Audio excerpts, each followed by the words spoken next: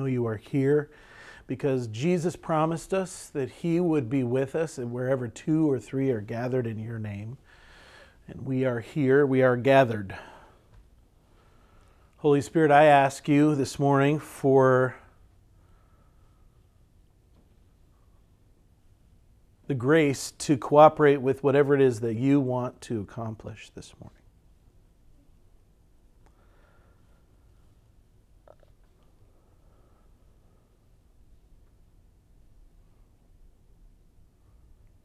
Give me ears to hear your voice. Give me a heart that is soft and willing to respond to your nudge. Give me the mind of my Savior, Christ Jesus. I pray for my friends in this room that all of us would come to your word with hearts that are prepared to receive the incorruptible seed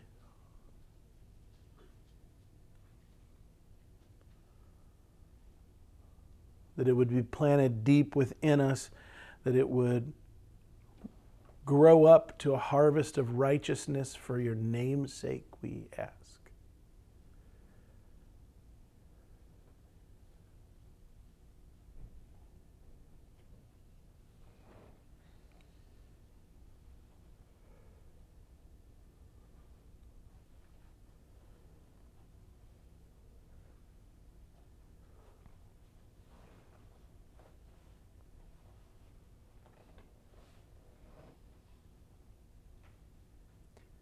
In Jesus' name, amen.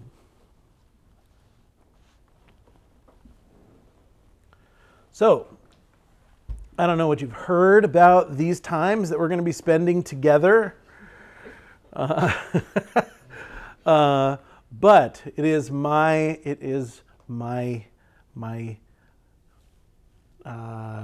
genuine pleasure and a true honor for me to be here with you this morning and for the rest of the year, pretty much every week, depending on your schedule and mine, that we'll be spending an hour and a half together, pursuing an understanding of God's Word. I like to be provocative. And what I mean by that is the word, are you familiar? Who knows what that word provocative means? Somebody give me a definition of the word provocative. Provocative. Go ahead. Like thought-provoking? Yes, exactly. Precisely. Yes. And sometimes provocative is thought of as controversial. But that's not what when I say provocative, that's not what I mean at all. I mean, in the actual definition of the word, which means I want to cause you to think. That's why I'm here. I'm here to take God's word and to open it to you by the power of the Holy Spirit in such a way that maybe you will think differently about it than you have in the past. That's my goal. My goal is to mess with the frames that you have had prior to today, because you do have a frame through which you view God's word and through which you think about Jesus and through which you think about God. And that frame is not 100% helpful for how you should think about God. Some things about that frame are beautiful, God-honoring, lovely, wonderful, and exciting. But some things about that frame are not coming from the Holy Spirit and not coming from God's Word, not coming from the revelation of the Son of God, Jesus Christ. Some things of those frame are coming from the house you grew up in, from the school that you went to, from your favorite preachers, your favorite people of the past. So I am not here to give you my frame, although I also have a frame. Okay? I am here to make room for the Holy Spirit to give you His frame. That's my hope. That's my desire. I do record these. I've been recording. This is my 7th year teaching this Bible study. Is that crazy or what? This is my 7th year teaching this Bible study to Master's Commission students. And about halfway through the first year, the students asked me to start recording the classes and making them available just so they could go back, because the stuff that we go through, these first couple weeks, we're going to be tackling a couple of ideas, sets of ideas. But after that, we will be going verse by verse through portions of Scripture. And they will be dense. And what I mean by that, not boring, not dull, I hope. I hope not dull, but dense. In other words, you're going to hear a lot of information that you may not be able to completely process in the hour and a half that we have together. And so I record them, and they are put out in podcast form. I do edit them, so if one of the things that happens in this class is sometimes the Holy Spirit will just jump into the middle of our class and be like, yeah, I'm changing up the thing, and I've got some stuff to say. And we might just spend time, if the Lord gives me a word for one of you, or if the Holy Spirit wants to deal with something specific, I'm happy to do that. We'll go after that. And if we do that, that won't go out on the podcast, so you don't need to worry about that stuff. But the history of the church. Well, yes, but see, that's all a part. That's all a part of the frame. Is the history of the church? Absolutely. Oh, this church in particular. Well, yeah, we could talk about that as well. Because I know you didn't post that one last year. No, I didn't. I didn't, for a lot of reasons. But no, I did not post that one. Because I wanted to be honest with everybody about the history of this church, and so I said some things that aren't necessarily for public consumption about the history of this church. I am the son of the former pastor of this church. He is retired. Pastor Ron Hawkins was the pastor of this church since 1991 up until last year when he retired and handed it over to Rob. And I'm his son, and so I grew up at First Assembly, and I know a lot about the history of this church and all of the things, good and bad, that have taken place here. So we might get into that conversation as the Holy Spirit leads. But anyway, if it's sensitive like that, it won't go out on the podcast. Or if you say something that you don't want me to put on the podcast, you can ask me, and I'll consider whether or not I'm going to put it on the podcast. I say that because I do not want you to not ask a question because you're worried it's going to go out on the internet, okay? I want... This class is for you guys, and the only reason I started putting it out as a podcast was because the students asked me to put it out there in a way that they could access it. And so I don't want the fact... Now, there are a lot of people, including former students of Master's Commission, etc., and people outside. I know other that listen to the podcast still, but yeah. Anyway, it's not like you're going to be out there in front of a bunch of people. That's why I'm wearing this microphone, in case you wondered. Okay, is to put that out there. I just really feel like I'm just being stared at by. I was wondering why you were wearing a microphone.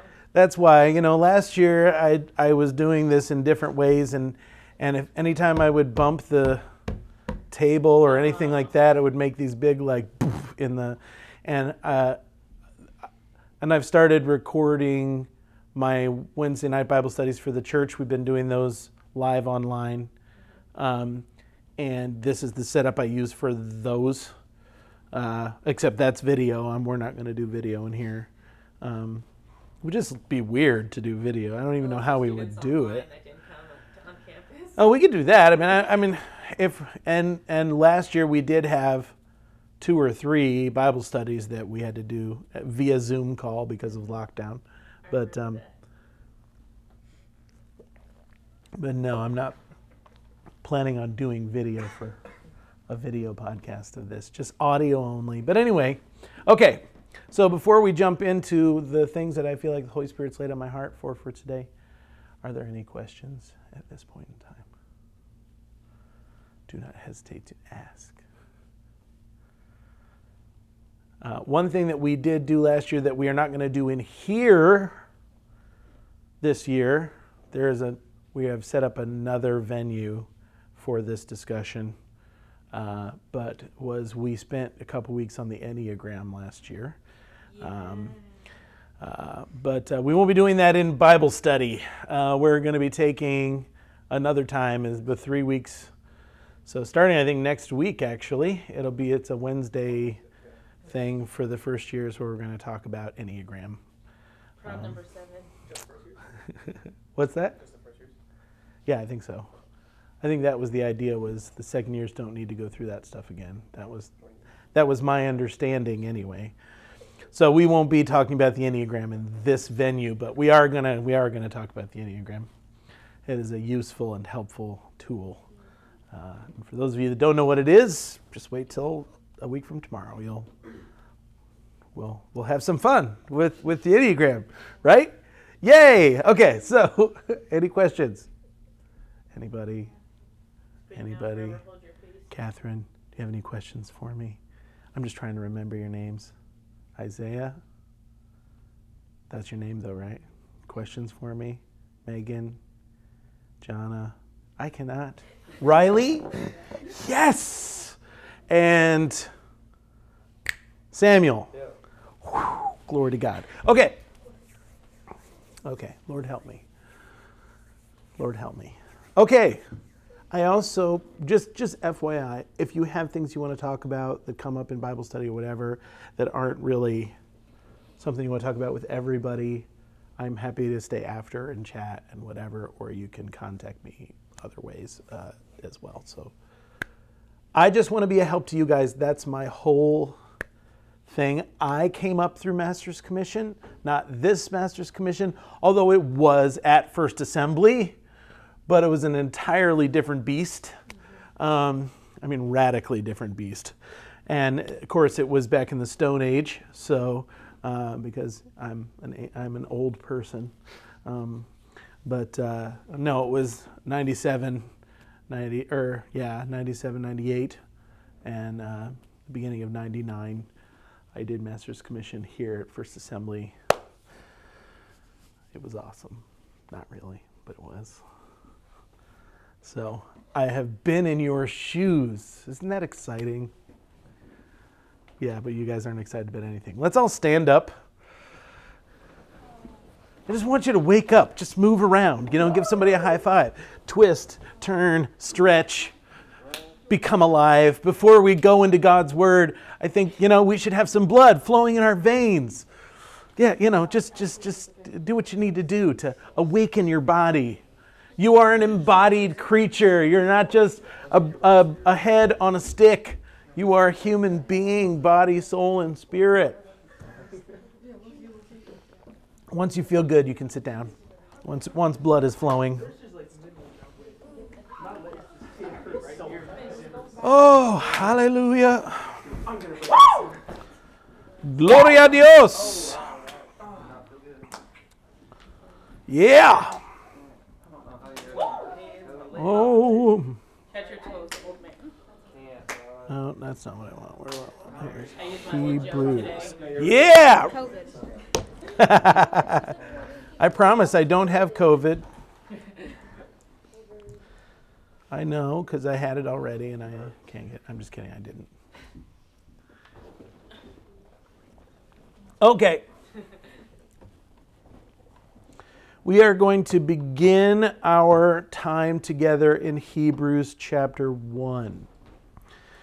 And like I said, eventually we will get to the place where we are going to be going verse by verse through portions of Scripture. We will definitely unless the Holy Spirit leads otherwise, be jumping into the Sermon on the Mount to begin with. Why? Because it's the most important portion of Scripture for those that want to follow Jesus, is Matthew 5, 6, and 7. So we will be going through the Sermon on the Mount probably starting in October. But we are going to begin by talking about Jesus. Jesus. Hebrews chapter 1. Here is the deal, my friends. I'm not going to read it quite yet. Starting with verse 1. Hebrews chapter 1, verse 1. We are going to talk about Jesus. And here is a man named after Jesus. Did you know that? It's right. I am also named after Jesus. But because we do, yes. Yeshua was Jesus' actual name. If you had ever walked up and spoken to him, in the flesh, he would have said, "Hi, I'm Yeshua," right? That's what he would have said because that's what his name is. And Yeshua, which is Hebrew, translated directly into English is Joshua, which is my name, and that's Joshua Francis's name as well, obviously. But our Bible, our New Testament was written in what language, Isaiah? Originally. The New Testament was written originally in what language? Somebody give me an answer. Greek is correct. In particular, if you want to get really super Bible nerdy about it, Koine Greek. There's several different kinds of Greek. But anyway, the language of the New Testament is Greek. It was not written in English. It was written in Greek. Not even Old Testament English.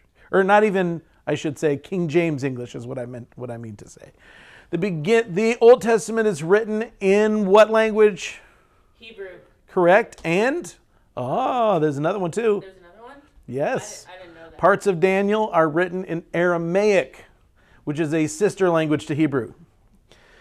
Okay, so every time you read the Bible, you are reading a translation of an original language. And for us to understand what the Bible actually has to say, we have to go back to the original language. So every time I read you, I'm going to read to you in Greek. No, I'm kidding. That was a joke. I'm not going to do that. I don't read Greek. I took one semester of Greek. I got a C-, and that is because I cheated. I would have failed that class horribly, but I was taking the class online and I had my book open during the final. That is the truth. Just going to be honest with you. I am good at vocabulary, like I remember words and what they mean, but syntax and grammar, that's tough stuff. Anyway, okay. So the New Testament was written in Greek. Why was I saying that? I'm trying to remember now. Oh, Yeshua in Greek is Jesus. And Jesus in English is Jesus, which is why we call him Jesus. But his name at the time, his name at the time was Yeshua. That was his name. And that is still his name. But you can call him Jesus. He's okay with that. He really is. He doesn't care. It's not important. Right? Okay. We're going to talk about Jesus. As Christians, we are followers of Jesus Christ. We are followers of the second person of the Trinity. We are followers of our Lord and Savior, the one who is the perfect revelation of the Father, Jesus Christ. That is who we follow. That's why we're called Christians, because Jesus was called the Christ, which means the anointed one. And by the way, that's not his last name. I mean, are you aware of that? That Christ is not Jesus' last name? It's his title. It's kind of like, I'm Pastor Josh. You feel free to call me Josh. You do not have to call me Pastor Josh, unless it's like an IMC rule. I don't know if it is or not. You can just call me Josh. I don't like people calling me pastor. It really kind of bugs me, to be honest with you. But that is my title, or actually my legal title is Reverend. Ugh. That's my legal title, Reverend Joshua Hawkins. I remember the first time that I got mail that said Reverend Joshua Hawkins on it. My wife goes, "Oh my God." Like, that's what she said. She saw it and was like, yeah, I'm married to a reverend. Ooh, that she was not excited about that. Anyway, so that's my actual title. And Jesus' title is Christ, or in Hebrew, Mashiach, which means what? Correct. Messiah. Messiah is the English translation of the word Mashiach, which also just means anointed one. Chosen, anointed, called for a specific purpose. That is his name. We are a people who follow Jesus. That is what we do. I've got a question for you. Do we follow this book?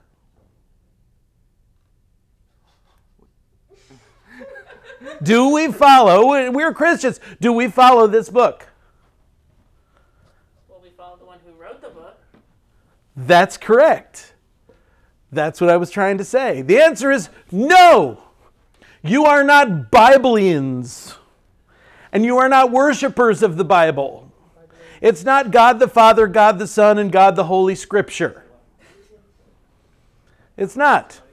Now, am I saying the Bible is bad or that we shouldn't read the Bible? Of course I'm not saying that. Oh my goodness, are you kidding me? That's all we're going to do in this class is read the Bible and talk about the Bible. That's all we're going to do because I love the Bible and I have spent my whole life saturating myself in the Bible. I still continue to do so. It's usually the first thing after I check whether or not there's a 2-hour delay. It's usually the first thing I do in the morning is I open up my daily Bible reading and I lay in my bed and I just read this portions of Scripture. That's usually how I begin my whole day is to begin my day with the Bible. But we're not followers of the Bible. We are followers of who, Isaiah? Christ. Correct. We are followers of Jesus. Now you might say, what's the difference? There's a huge difference. And that's a lot of what we're going to talk about in this class. Amen? Okay. Let's begin to read. Hebrews chapter 1. I'm reading from the New American Standard Bible. God, after he spoke long ago to the fathers and the prophets in many portions and in many ways, in these last days he has spoken to us in his Son, whom he appointed heir of all things, through whom also he made the world. And he, speaking of Jesus, is the radiance of his, speaking of the Father, glory, and the exact representation of his, the Father's nature. And he upholds all things by the word of his power. When he had made purification for sins, he sat down at the right hand of the Majesty on high, having become as much better than the angels as he has inherited a more excellent name than they. We will stop there for now, okay? Because we got lots of glory to unpack. Okay? There's so much glory in those couple verses. Wow, it's exciting. It's awesome. Woo! Get excited, Isaiah. Good, a smile on your face. Okay. I love Jesus, and I love the Bible, and I love the Bible because it shows me Jesus. It's the only reason I love the Bible. That's the only reason. Because it shows me Jesus. Okay? Because the Bible didn't die for my sins. The Bible isn't my living way into the presence of God. The Bible isn't the sacrifice that inaugurated the new covenant by whose blood I am sprinkled and am ushered into the throne room of God Most High so that I can have relationship with my Creator forever and ever and ever. The Bible is not God himself that is shown to us in perfection and beauty and glory. The Bible's just the story we told to help people meet him. Does that mean the Bible's not inspired? No, it doesn't mean that. I am not trying to lower your opinion of the Bible. I am trying to exalt your opinion of Jesus. Are you with me? God, after he spoke long ago to the fathers and the prophets in many portions and in many ways. Somebody with a different translation, read that first verse to me. In the past, God spoke to our ancestors through the prophets at many times and in various ways. Amen. The appointed heir of all things, and through whom he made the universe. Amen, amen, and amen. Okay? I actually love this translation because it says in many portions, okay? In the original Greek, it's something like bit by bit, or one piece at a time. We can't take this to mean God's earlier revelations to the Jews were better than his later ones, but that until Jesus came, God chose lots of other methods and means to speak to his people. So, this is who God is. For all of time, since humanity was first created, God has been showing us who he is. God loves to show us who he is. God constantly wants to show us who he is. He is regularly inviting us to know him. I had an experience. How many of you are familiar with the International House of Prayer in Kansas City, Missouri? Anybody? Okay. The International House of Prayer in Kansas City, Missouri is a place where people go to dedicate their lives so that prayer and worship are going up before the throne of the Father 24 hours a day, 7 days a week. And they've been doing that for around 15 years now, nonstop. There have been a community of anywhere, about 2,000 people, maybe 1,500 people who spend their days, most of the time, they raise money like missionaries to go and spend their time, pour out their lives in this place where they are just praying and worshiping 24 hours a day, 7 days a week. There is prayer and worship going up before the Father from the House of Prayer in Kansas City. Okay? They're modeling themselves after the tabernacle that David built. Are you familiar with that story? David became the king over Israel, right? And he decides very quickly after he becomes king that he wants the presence of God to be at the center of his kingdom. So he goes and finds the Ark of the Covenant, which has just been sitting in a barn somewhere. Okay? And he brings it in, and it's a whole long story about what happens when he brings it, because he only gets it halfway, and then they have to stop for a while, and then a couple years later, he brings it the rest of the way, and he parks it in Jerusalem. But instead of building a temple, because God would not allow him to build a temple yet, God said, you don't get to do that, David, because you're a man of blood, but your son will do it. And so that's why Solomon built the temple instead of David. But in the meantime, by the way, David raised like almost all the money it would take to build the temple. He just didn't actually build the temple, which is a really interesting thing. But David cared so much about the presence of God and hosting the presence of God well in the center of his kingdom that David said, he built a tent in the center of Jerusalem, and he put around the tent people that would be in prayer and worship 24 hours a day, 7 days a week. And for 30 odd years, that was going on. And most of the book of Psalms was written during that time.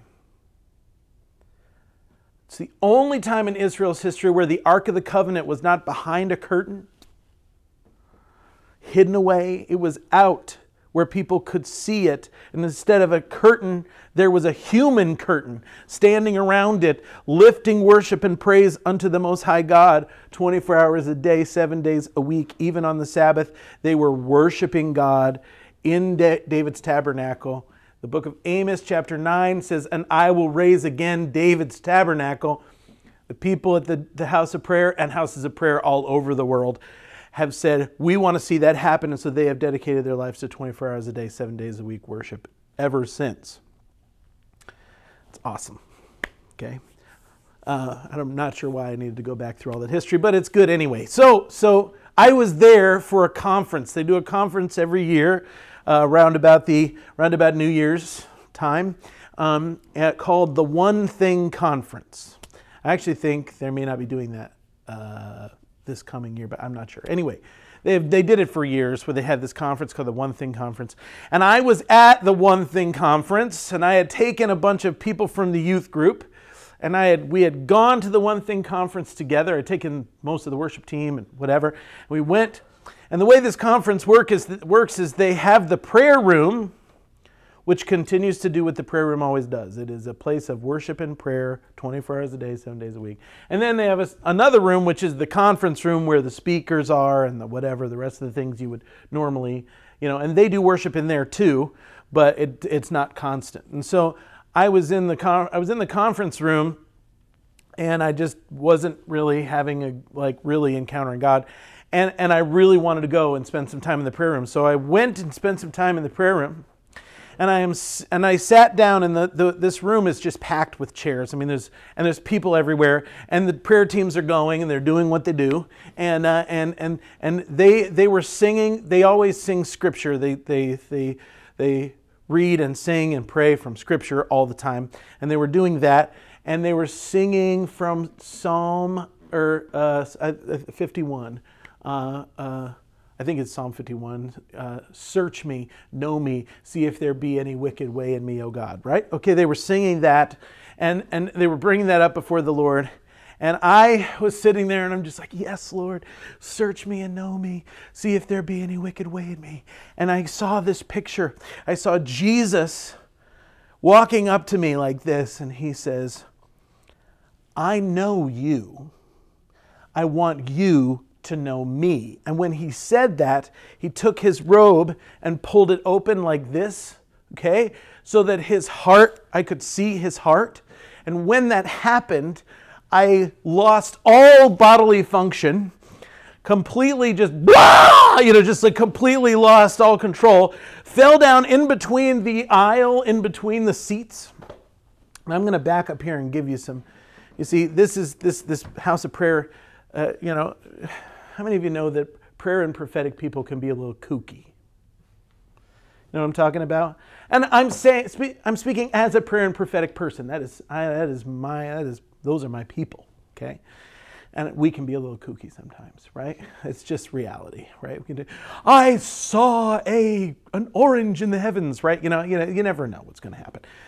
But anyway, so there's rules at the house of prayer that, please encounter God. We love that. But if you get distracting, like if you start doing something really kooky and weird, we're just going to usher you off to the kooky weird room. You're fine to be kooky and weird in there. Everybody in there is going to be kooky and weird. But we just don't want anybody distracted from engaging with God because you're dancing around like throwing perfume in the air. We're not interested in that. And I had been told that was the case. And so when I got like, I had this thing in the back of my mind, they're going to pick me up and carry me off to the kooky and weird room. I just know that's coming. And I'm laying there, and I'm just overwhelmed by the presence of God. I'm overwhelmed by this picture of Jesus. And then I hear this voice yelling at the top of its lungs. And then I realized it was my voice. And I was saying this phrase that I did not necessarily understand. And this was the phrase. Are you ready? He is the naked God! That's what I was yelling at the top of my lungs. Okay. Like over and over again. I was going to get dragged off to the kooky weird room. I knew it, but there was nothing I could do at that particular moment. I didn't, by the way, get dragged off to the kooky and weird room, but I think that's only because the chairs were very close together, and I don't think they could get to me because I was laid down in between the chairs. Anyway, after this experience, I began to ask Jesus what the heck that was about. Have you ever had an experience with God that you did not understand whatsoever and you had to? If you haven't, well, get busy, y'all, because it's time to have some experiences with God that you don't know what I mean. Obviously, that's not up to you, but just be ready because God's kind of unpredictable like that. Anyway, so I started asking Jesus and going back to God's word and saying, Lord, help me understand what this means. What does it mean that you are the naked God? What does it mean that you... And what I began to understand from God's word was that one of the primary desires in the heart, in the fiery, burning heart of Jesus, And he is wildly passionate to all of his extremes. Jesus is in no way boring, not for a fraction of a second. And Jesus is in no way just kind of like, whatever, man. No. Jesus is passionate and excited, and he is fiery about everything that he does. One of those passions in his heart, probably maybe the biggest one, is he wants you to know who he is. He wants you to see who he is. And from the very beginning of all of creation, why did God even create the universe? He created it as a place where you and him could live together and you could be in relationship with one another, because his desire is that you would know him as he is. It's his longing. That's his burning passion. That's his overwhelming desire. And when the book of Hebrews says God has in the past spoken to our fathers, he is talking about the Old Testament and everything that has led up into this moment. He's talking about every single time and every single way that God the Father has worked his omnipotent power to reveal his glory to human beings. Are you with me? God is always revealing himself. He's always showing us who he is, and his desire is that we would know him. He has invited us into intimate knowledge and encounter with a living God. Come on, somebody should be excited about that. I don't even personally, that's what keeps me going, okay? But think about it for a minute. The God that created all things is interested in you knowing who he is, what's on his heart, what he cares about, what he delights and desires, oh my gosh. Imagine what it must be. Oh man, we have been invited into relationship with the creator and sustainer of all things. Okay, I'm done with that part. Okay, that is what is on God's mind, and God has always been doing that, and he's been in every way that he can, little by little, here and there, whenever he could break into humanity and show them who he was, he did. But there's something you need to understand about God, and that is that God is love. What do I mean by that? I mean a lot of things by that. But one of the things I mean by that is that God will not push himself onto someone who is not ready and or willing to see or to hear. Okay? God wants a relationship with you.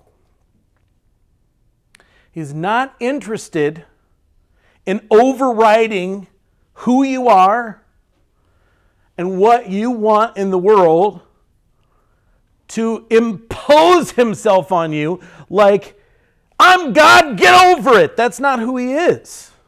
Which is why, have you ever wondered why God doesn't show up more powerfully at different times? I mean, would we have a problem evangelizing if the Archangel Michael was walking down the street going, Jesus is Messiah, Jesus is Messiah? Can you imagine?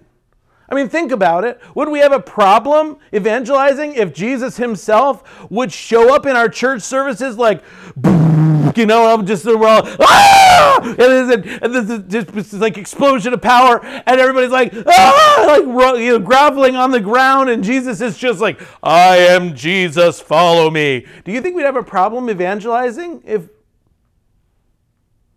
Why doesn't so? Everyone would know at that point.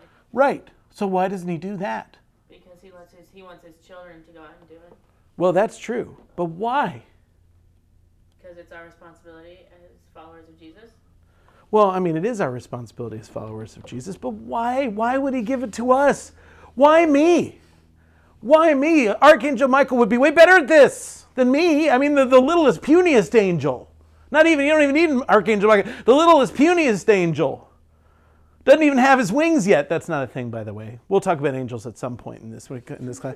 But, okay, but this tiny little, the weakest angel is still 1,000 times more glorious and powerful than I am. And again, why doesn't he just have the angels preach the gospel? Go ahead. Well, honestly, I feel like we each have like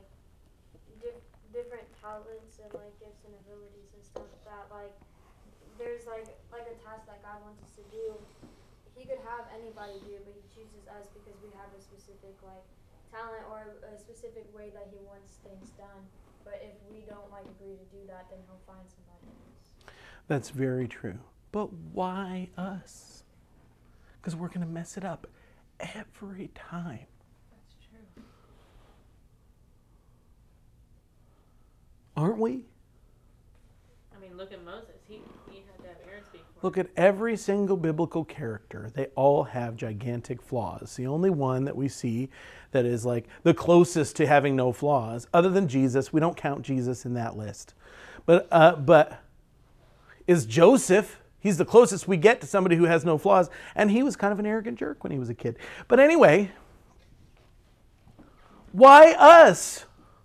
Because God is about love and relationship. And if God came in all of his blazing glory, would we have a choice about following him? Would that really be a relationship?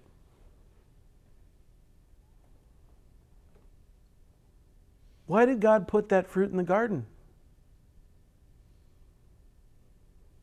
He wanted them to choose to be obedient. Exactly. And he still does.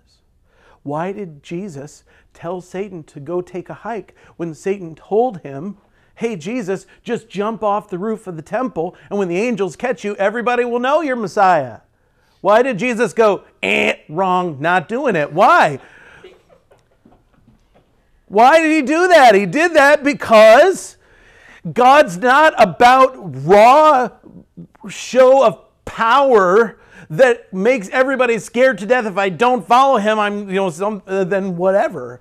God wants loving followers. God wants people who voluntarily choose to enter into a relationship that's marked by faith in something we cannot see. And in that place, in the subtle little ways that God has spoken to us, God is making himself known. And all throughout human history, that is the way he has done it. He has come in sneakily. He has come in quietly. He's come in lovingly. And he has spoken to us little by little as we could handle it in the ways we could handle it. And that is what the Bible is. The Bible is the story of the ways that God has snuck in and talked to us through the grids of our culture, through the grids of our own understanding, and through the grid of what we can handle at any particular given time. That is what it looks like. So little by little, moment by moment, God has spoken to us through many different things, through grand events like the splitting of the Red Sea, and through the whispering, still small voice that he spoke to Elijah in the cavern. This is who our God is. He picks his moments.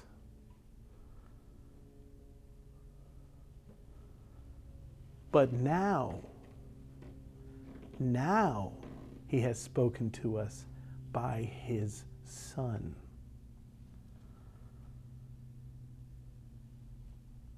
Before, it was little hints and shadows and whispers and types, but now God has taken on human flesh.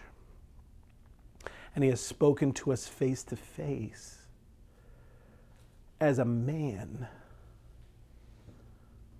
And Jesus is the great revelation of who the Father is.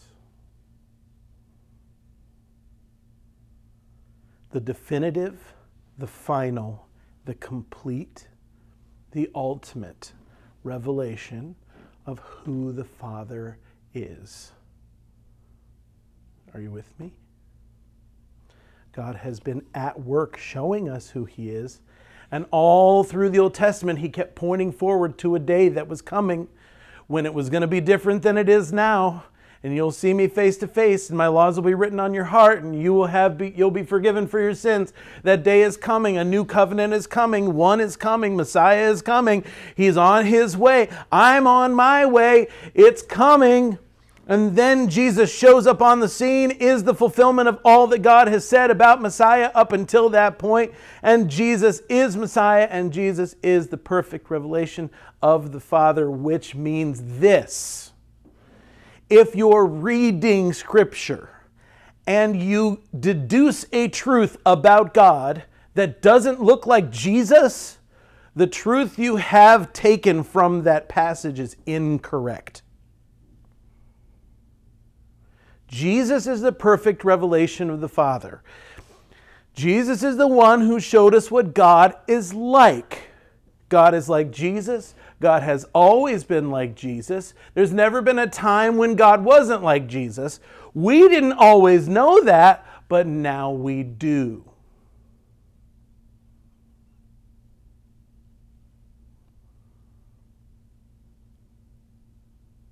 And the written word, the Bible, this beautiful, wonderful gift that we have, bows before the living word, who is Jesus Christ himself.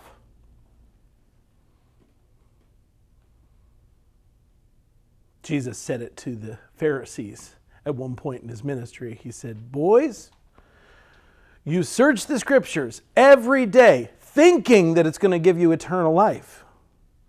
But you refuse to come to me, and I'm the one the scriptures are telling you about."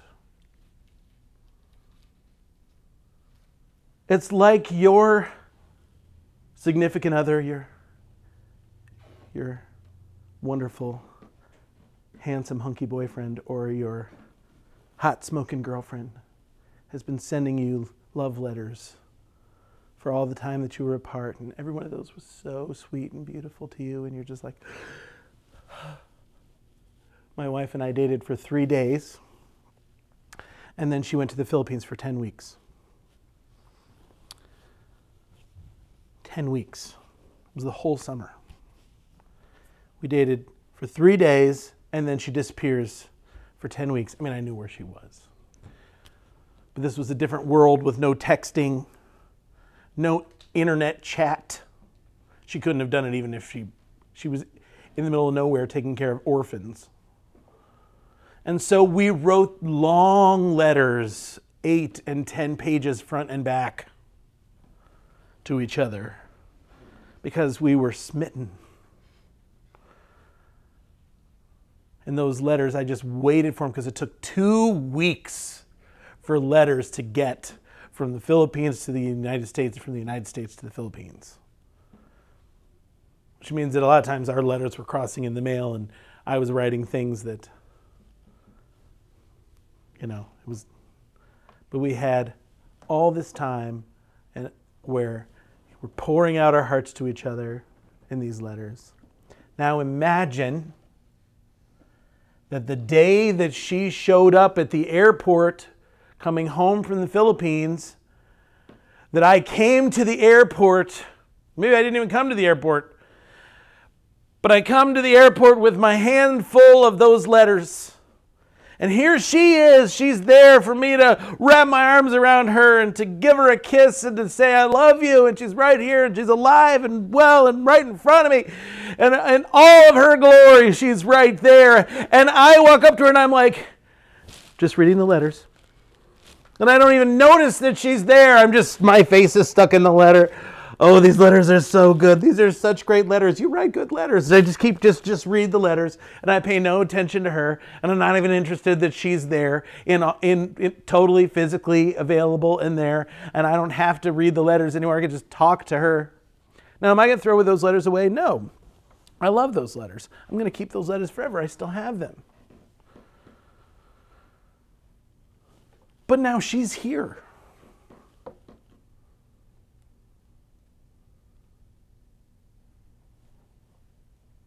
Does this make sense? When we do this with the Bible, when Jesus is available to us, but all we do is just nose around in the Bible, and we're not interested in Jesus' actual presence. Now, am I telling you, you don't need the Bible anymore? Jesus is here. No, I'm not telling you that at all. Give me a break. What I'm saying is that Jesus and who he is and what he showed us about the Father should take us back to the Bible, especially the Old Testament, and clarify for us what God was saying and doing in each moment of the Old Testament. that God, the God revealed in Jesus Christ, is the same God who lived and worked and spoke in the Old Testament. He didn't change his mind. He doesn't look or think or act or feel differently in the New Testament than he did in the Old, because God doesn't change. He's unchanging. He is forever the same. Hallelujah. Glory to God. Jesus Christ the same yesterday, today, and forever. Jesus perfectly revealed the Father to us.